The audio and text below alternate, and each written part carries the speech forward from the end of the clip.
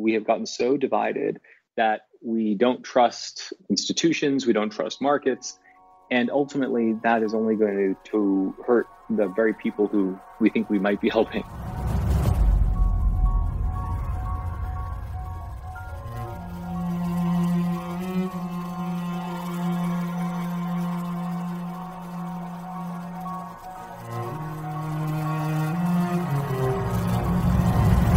CEOs on average read 60 books per year. Many attribute their professional success to this persistent quest for new wisdom and innovative excellence. MentorBox makes it easy for you to develop that same high-achieving habit of lifelong learning. As a person of action, you know that true ingenuity is the result of deep knowledge, and just by listening to this podcast, you're working toward your goals every single day. If you're ready to wholly embrace this mindset, this 1% better every day, then check in every Monday, Wednesday, and Friday for new episodes. And if you want to dive deeper into the teachings of our guests, become a member at mentorbox.com today. There, you'll find courses from experts like Mihir Desai. Mihir is a professor at both Harvard Law and Harvard Business Schools, where he teaches and researches taxation and tax law. His work has been published far and wide. His writing and his presence have been featured on Bloomberg News, the New York Times, NPR, and much more. He has recently undertaken a mission to reconcile the American public and those that work in the financial sector. It feels as if the air was never cleared after the financial crisis a decade ago, and Mihir is here to remind us that the core principles of finance are also the core principles of humanity. We talk about literature, money, education, and more, so there's sure to be something for everybody here. Cheers. Hello, and welcome to the MentorBox podcast. I'm your host, Tyler Lay, and today I am with Mihir Desai. He's a Harvard professor and the author of The Wisdom of Finance, Discovering Humanity in the World of Risk and Return. Mihir, thank you so much for joining me today. It's great to be with you. It's great to be here. Thanks, Tyler. So why don't you go ahead and give us a quick overview of the book? In a way, you're taking fiction, the canon, and literature, and using that as a lens to look at modern finance. Is that a fair thing to say? Yeah, no, that's exactly right. And it's with kind of two goals in mind. The first is I think we need to demystify finance. It's far too important to be esoteric, important to our country, important to our lives, important to the world. And in fact, a lot of people are demonizing finance, and often out of ignorance. So I really wanted to demystify finance for people. And frankly, equations and graphs, which are the way we usually teach finance, aren't that helpful to a lot of people.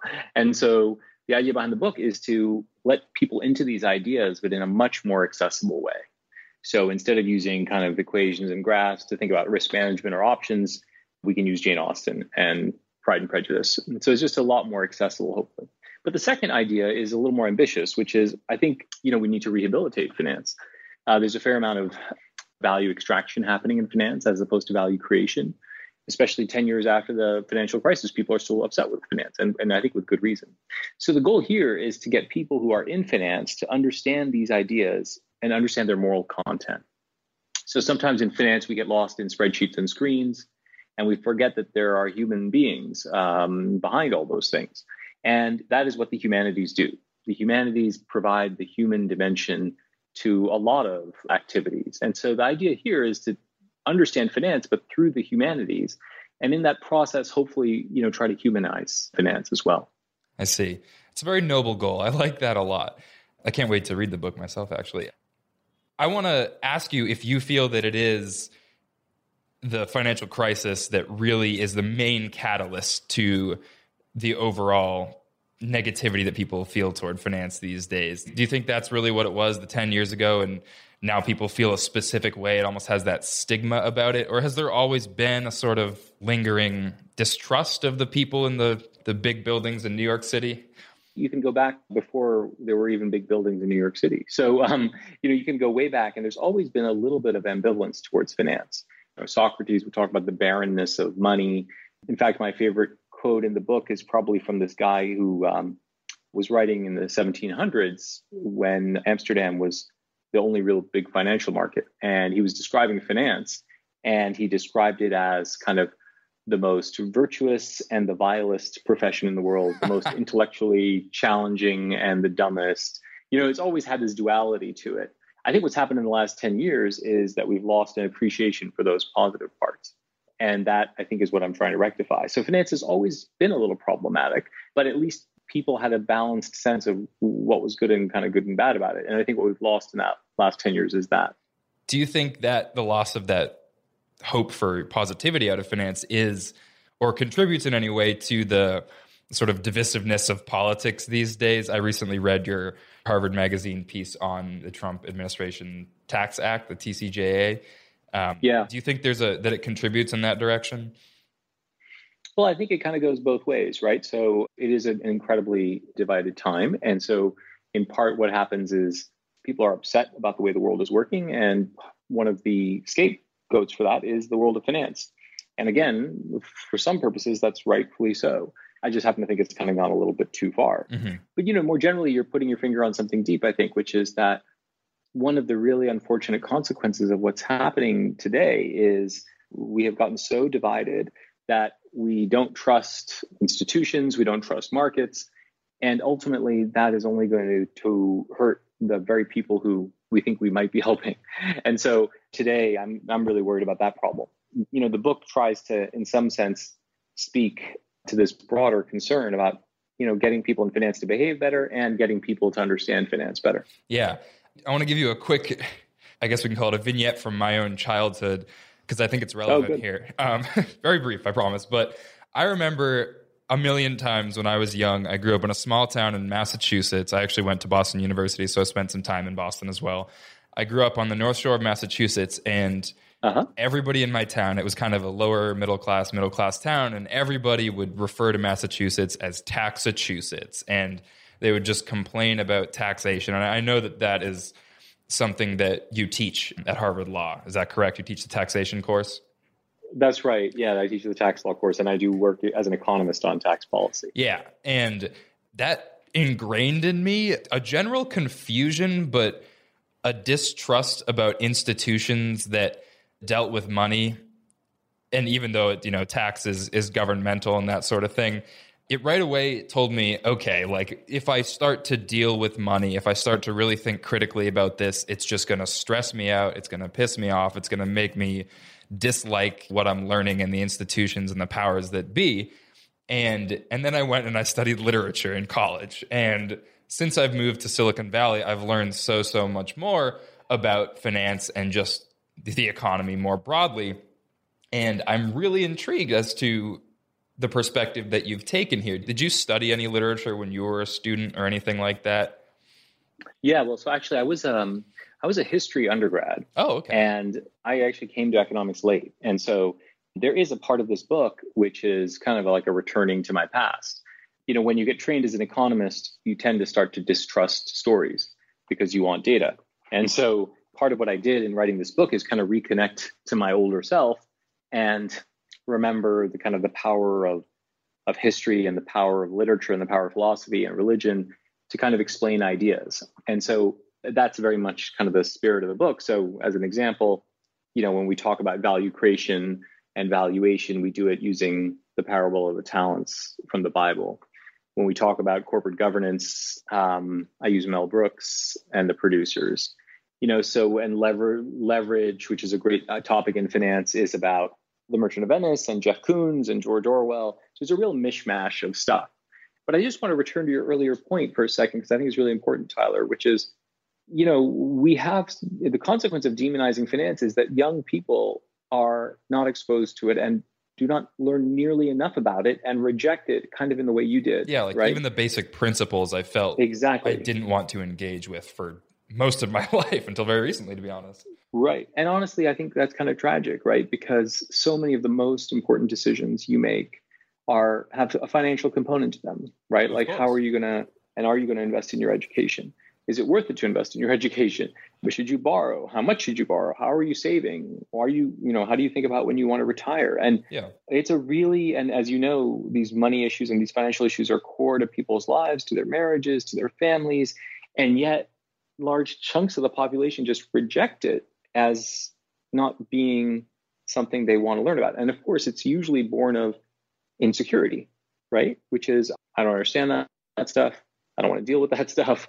But that's really tragic because then people make mistakes, and those mistakes are very costly.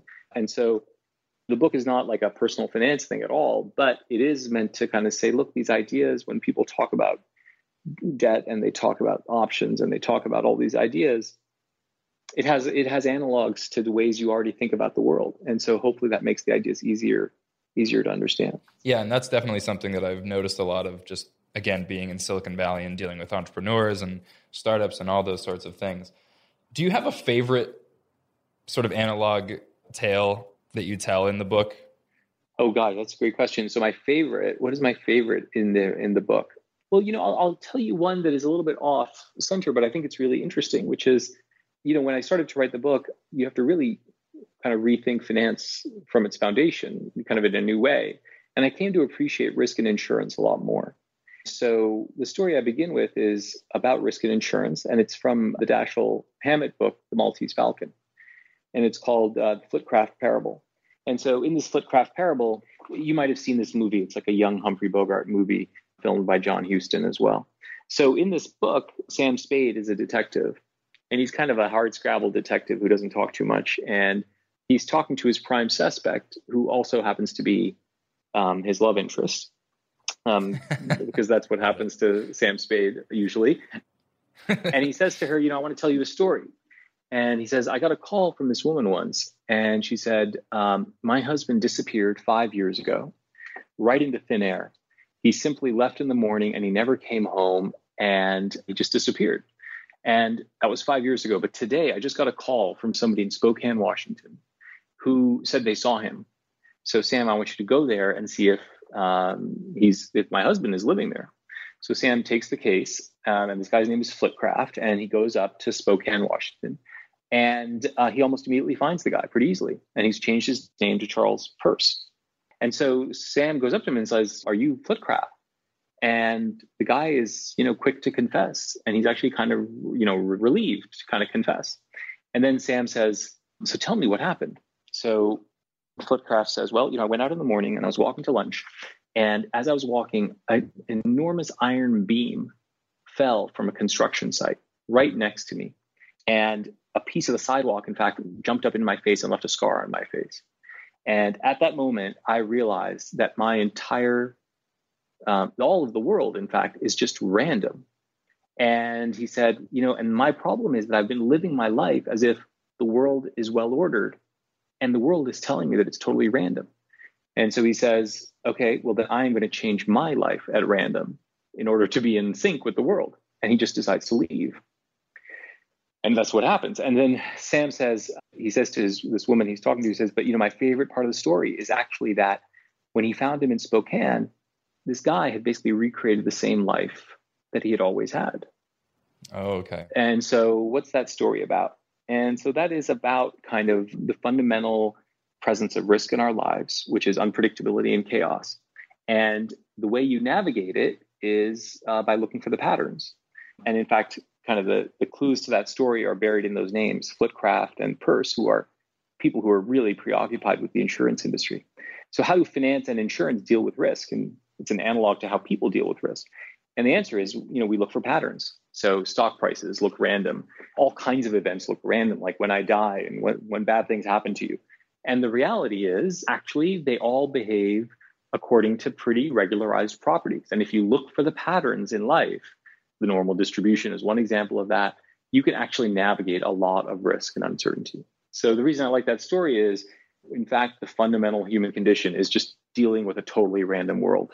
And the answer to how you do that and deal with that is the answer that finance provides you with, which is you deal with it by looking for the patterns. Because by having experience and learning patterns, you can actually deal with the chaos of life, just like insurance companies do, and just like we recommend in finance. So it's a long story, but I like it because it really makes it clear that finance is not some high-flying thing. It actually is very connected to the most important problems in our life, about randomness, about creating value, about the most important questions that usually confront us. Hey, I hate to interrupt this conversation with Mihir Desai, but I want to let you know where you can gain more financial wisdom. MentorBox has a series of videos on personal finance and institutional finance. But, per usual, those are recorded exclusively for MentorBox members. If you want to access those and much, much more, be sure to visit mentorbox.com today. All right, back to the show. I want to apply that concept of randomness and zoom out a little bit, if you don't mind, because, again, thinking about my own story, my existence, my being born and raised where I was essentially random. And I think the fact that I've come to speak to you and have access to your book is significant. That's indicative of probably a series of patterns, but ultimately, it's a pretty random occurrence that you and I are talking right now, cosmically, if you will. And what I think a lot about when I think about, finance and the complexity of it, the fact that I didn't understand it, and just the general feeling of the public toward people who work in finance, is how many people just don't really have access to the knowledge. Mm-hmm. And what I've heard a lot from people, again, in Silicon Valley is, and this is something that I saw a lot, just even in like memes when I was younger and, on Facebook, people would post, why isn't school teaching me how to balance a checkbook or how to understand my taxes? The very simple sort of principles of personal finance, that sort of thing. But I don't fully agree that, every curriculum should be just like embedded in these things, which some people seem to suggest here. But I think that those would be very important or good to know from a basic sort of maybe general education in college, even in high school. Having those principles built in there would be effective. And I'm wondering if you have any sort of similar thoughts or proposals even for culturally how we can increase the accessibility of financial understanding. Because like I said, my access to this book was sort of random. This book, I'm sure, is going to do and is doing very, very well.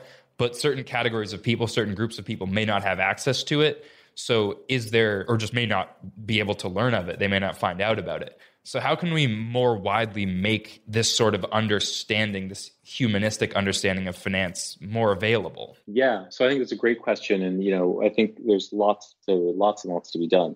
So, and in fact, my daughter, who's now 10, really wants to work on a kid's version of this book, which I think would be huge fun. Really? So, and if that happens, I'll let you know. Yeah. That's so cool. Yeah, it would be great. But, I think, in fact, you're right. We need to take these ideas and make them more accessible. So I actually happen to have a former student out there who's doing great stuff on this dimension. She's got a company and a startup called Napkin Finance. And, it's really, really fascinating. It does a lot of literacy in finance.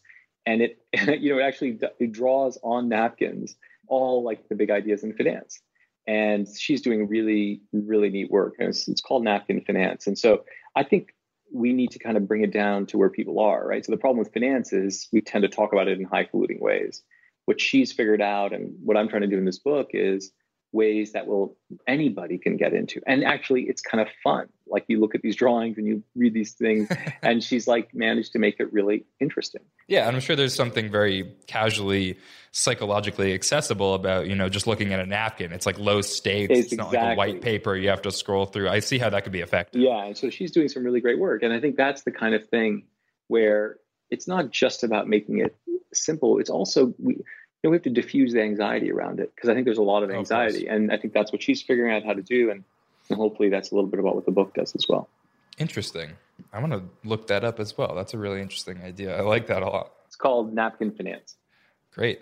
And the reason I asked this question ultimately is because I think MentorBox is in the kind of the same realm of, making these things more accessible, cheaper cost than just like a formal education, that sort of thing. Yeah, absolutely. What do you think needs to be done, again, on a sort of cultural level to rehabilitate finance? Because there's a lot of money. There's a lot of money in finance. And I think it's hard to understand the basic sort of logistics of it all and, just the vocabulary. Sure. But it's also very hard to understand the impact and the complexity of what major institutions are doing. And are you digging into any of that in the book as well? Well, so the book that I wrote, which is the Wisdom of Finance book, it's kind of a wacky book, right? So it's like a mashup of how we can use the humanities to teach finance.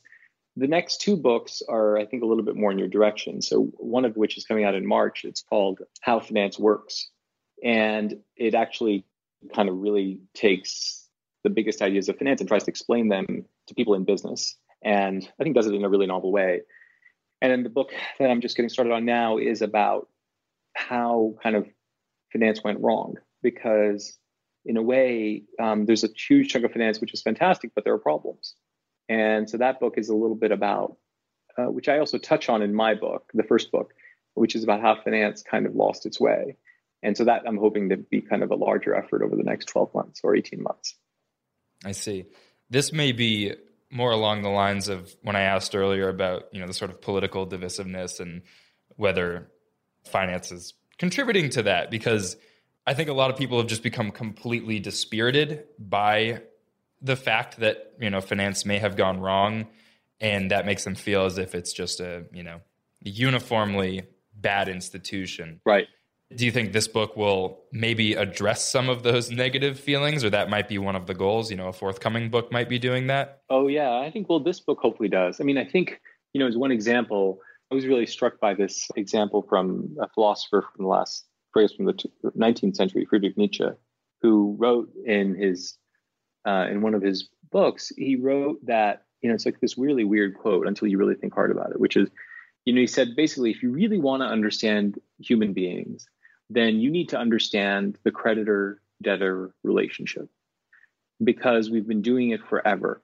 And that process of obligating yourself to another is kind of the nature of what it means to be human. And so the reason I mention that is that's not the way we usually think about finance. Like, we think about finance as some highfalutin thing that was invented like 100 years ago or 50 years ago. Yeah, of course. And his point is, actually, that process is something we've been doing forever. And I think the quote is, it's literally what it means to be a human being. And that's a really different way to think about finance, which is not as some horrible thing that was attached to us in the last 50 years by modern capitalism, but instead as something that is deep-rooted in who we are and actually is quite humane. So similarly, if you look at the options chapter, it goes back 2,000 years where we've been writing option contracts. It's not some newfangled thing. Diversification has been a principle that people have been using in old trading routes from the onset of shipping. The whole notion of leverage that the Merchant of Venice, actually, as an example, is structured around. There's like people who have debt obligations to each other. That's the play with Antonio and Shylock and Portia. And everybody has a literal debt, meaning you literally owe people things. But of course, the people who study that play, know that it's not really about debt. It's about commitment, and it's about love. And in fact, no Shakespearean play uses the word love more than that play. Really? So yeah, and that's all the wordplay about bond. Like my bond to you, and it's like all this, and even on the body when Shylock talks about the pound of flesh. That's a really different way to think about these things than the usual way we think about them, which is some evil lender has tricked me into borrowing something. I think if we understand debt in a more thoughtful way, I think that can help us understand these decisions more generally. So are you, in a sense, trying to sort of carry on that legacy that Nietzsche started with saying that, this returning to... Yeah, I mean, that's a heady comparison. I mean, not like the entire Nietzsche legacy, but is that what you're seeking to tell people ultimately? It is something that we've lost, and in part, and I talk about this at the very end of the book, right, which is it's really tragic how divorced the humanities and finance and economics have become. So people in finance often look down at the humanities, as being kind of not that relevant to the world, and so on and so forth. And then people, frankly, in the humanities look down on people in finance for operating in a grubby, nasty world where money is important, right? Yeah. And there's a huge loss from those two folks, sets of people in society not connecting on some deeper level about these topics. So, in a way, the book is very much an effort to kind of reconnect, as I think they were once connected, the ideas of finance and the ideas of humanities. So it is ultimately for both those audiences then? It is meant to, absolutely. And in fact, the greatest kind of pleasure in writing the book has been people who are totally outside of finance, who really enjoy it, but also the people who are deep in the weeds in finance, and they kind of say like, I didn't really think about that. I never thought about it that way. And so it's funny because my publisher, when I was getting ready to publish the book, he said, who's the book intended for? And I gave him the most annoying answer ever, which was everybody. I used to work in publishing. I'm familiar with it. And, which is terrible, like market segmentation analysis. But my point was that hopefully people in finance get something out of it by kind of thinking through what they do in a different way. And then hopefully people outside finance get something out of it as well, because they get access to a world that they hadn't had access to before. Mm-hmm. Well, this has been a great talk, Mihir. Thank you so much for joining us. Do you want to give my pleasure a quick call out about the book, upcoming works, any things you'd like people to read, or how they can learn more about you? Sure. Well, I'll give a call out for a couple things. One is the book is The Wisdom of Finance. I actually have an online course that we run through the HBX platform. It's called Leading with Finance. And I'm really proud of it. It's a totally different way to kind of study online. And it's HBX, which is our online platform at HBS. And it's called Leading with Finance. And the first book is going to come out in March, and it's called How Finance Works. So any of those resources, and I'm also on Twitter as well, if you want to follow. Great. What's your Twitter handle? Damn, I was worried you might ask me that. I think it's it's something horrible. It's like Desai Mihir A, because I couldn't get anything better. Okay, I'll make sure that we get it right, and we'll figure it out for you. We'll make sure All right. Hear the correct one. But thank you so much for joining us. Again, this was a great conversation. All the listeners out there, thank you for tuning in, and we'll see you on the next episode. Thanks so much.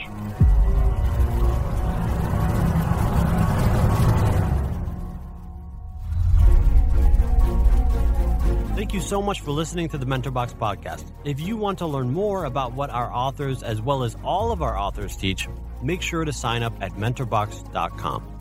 And if you like the MentorBox podcast, please leave us a positive rating and review in Apple Podcasts, as that helps us get discovered by more people who will enjoy and be helped by what we do over here at MentorBox. Also, if you think of anyone who would enjoy or be helped by what we do here at MentorBox, be sure to let them know. We do what we do at MentorBox to try to make the world a better place through the incredible education our authors bring, and we can only do that through your help. So please help us spread the word. Again, thanks for listening, and we'll see you in the next MentorBox podcast.